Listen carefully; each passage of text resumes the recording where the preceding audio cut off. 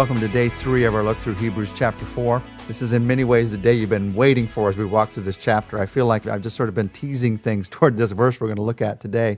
We've talked about God's rest. We've talked about entering into God's rest. We talked about it remains for some to enter into God's rest. But how exactly do you do it? How do you come into this place of God's rest? I know we don't want to get too formulaic about it because it's God's rest. It's not a matter of A plus B plus C equals God's rest.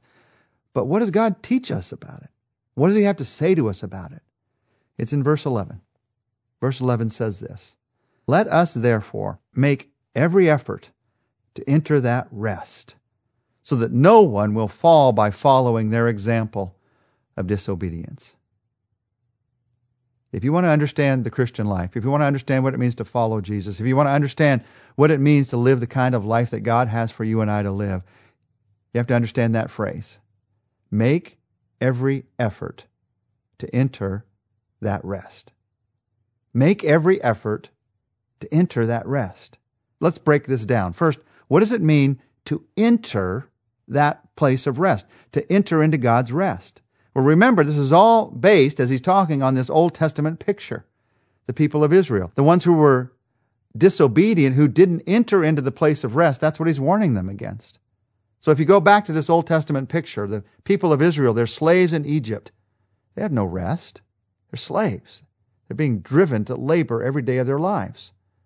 Then they are, by God's grace, freed from slavery, seemingly, and they go out into the desert and they say no to going into the promised land. That's their disobedience. So they go from slavery to wandering in the wilderness. And they still have no rest. Now finally, after a whole generation dies, they enter into the place of rest. They enter into the promised land. What a picture. What a picture. If you're in slavery to the sins of this world, to the selfishness of this world, to the hatefulness of this world, if you're in slavery, God has a place of rest for you. He wants to take you to a place of rest. That place of promise, of living based on His promises instead of based on your pressures, based on just your abilities. God's given you abilities, but He doesn't want you to live based just on those abilities. We start with His promise. But there's also this picture of wandering here. That's the main picture. And it's a picture of so many Christian lives.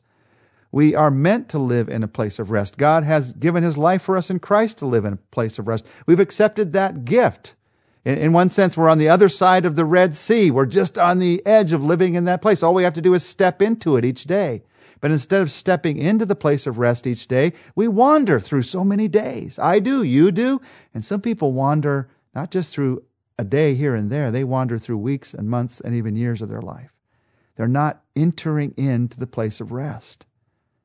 Now, what does it mean for you and I to enter into this place of rest? For them, it was a land. It was a promised land. It was very easy to see when they crossed the Jordan River and they were in this new place. How do I know if I've entered in? Place of rest for them was the promised land. The place of rest for you and I is God's promises. It's living in the promises of God in our everyday lives. What does it mean to be in this place of rest? It means you are in God's presence, trusting God's promises. And we read yesterday, you rest from your work and you trust in His work. There is salvation rest. We talked about that at the beginning of this week. You rest from your work, thinking you can save yourself, and you rest on His work, what He did on the cross.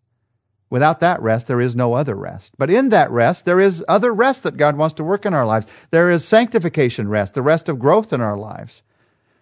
That comes from grace just as well. That I realize if I'm going to grow, if I'm going to become more and more like Jesus, that's not based on my effort. God has some things for me to do, but it's not based on my effort. It's based on what God has done in Christ. It's still by grace. I like what Warren Wiersbe said about this. When we come to Christ by faith, we find salvation rest. When we yield and learn of Him and obey Him by faith, we enjoy submission rest. The first is peace with God. The second is the peace of God. It is by believing that we enter into rest. It is by obeying and surrendering that the rest enters into us. What great sentences. If you're a follower of Jesus, you want that rest to enter into you. How does it happen? It happens by obeying, surrendering to the promises of God in your life. And out of that rest, there's service rest. Instead of, you might become physically tired, but you don't have this soul weariness when everything's upon your shoulders. Because you know it's by God's grace. You know it's by God's grace. So you enter into this place of rest. We have to do it once and for all when we come to know Jesus Christ as our Savior. But then we have to daily enter into that place, trusting in Him every day. The fact that it's His promises that we're living based on. You enter into God's rest. But notice what He says here. It's the strangest phrase. You and I need to make every effort to enter that rest. Make every effort. I'm already worn out. It feels like I've got to get tired in order to get to a place of rest. What is he talking about here? If you want to understand how to live a life of faith, you need to understand this phrase. Make every effort to enter that rest. Making every effort to do God's work for Him, that does not work.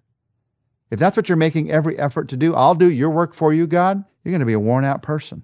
And by the way, the opposite is true. Doing nothing at all and expecting to automatically enter God's rest, He will just somehow carry me there each morning. That doesn't work either.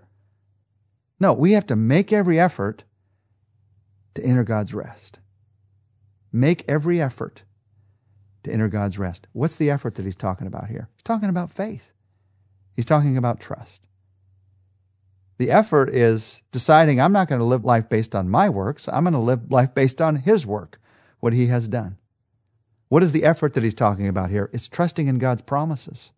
It's leaning on God's presence in your everyday life. And if you've been following Jesus for a while, if you've come into a place of rest, do you realize this takes time? This takes effort.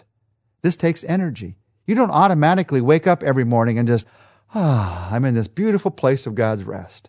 It doesn't work that way in my life, at least. I've talked to hundreds, thousands of believers. It doesn't work that way in their lives either.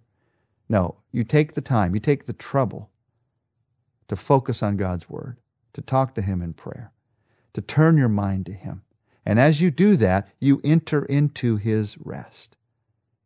What does it mean to make every effort to enter God's rest? It means we do what Jesus invited us to do.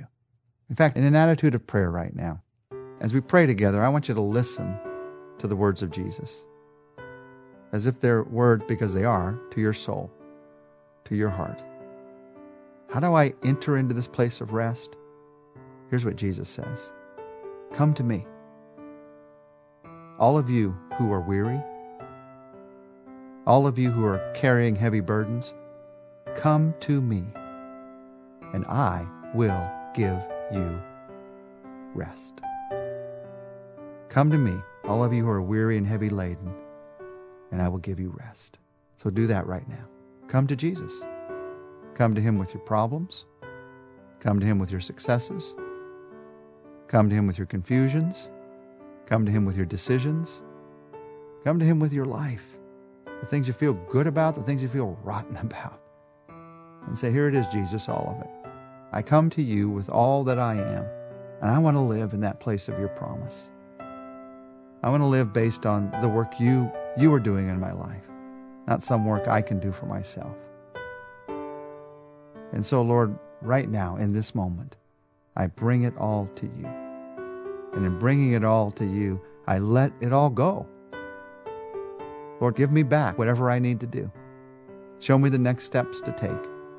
And if I don't know the next steps to take, give me the patience that I need and the faith that I need to wait on you, but also to move against my fears and trust in you. Jesus, right now, I come to you. That's the place of rest. You're the place of promise. I come to you. In your name, I come to you. Amen.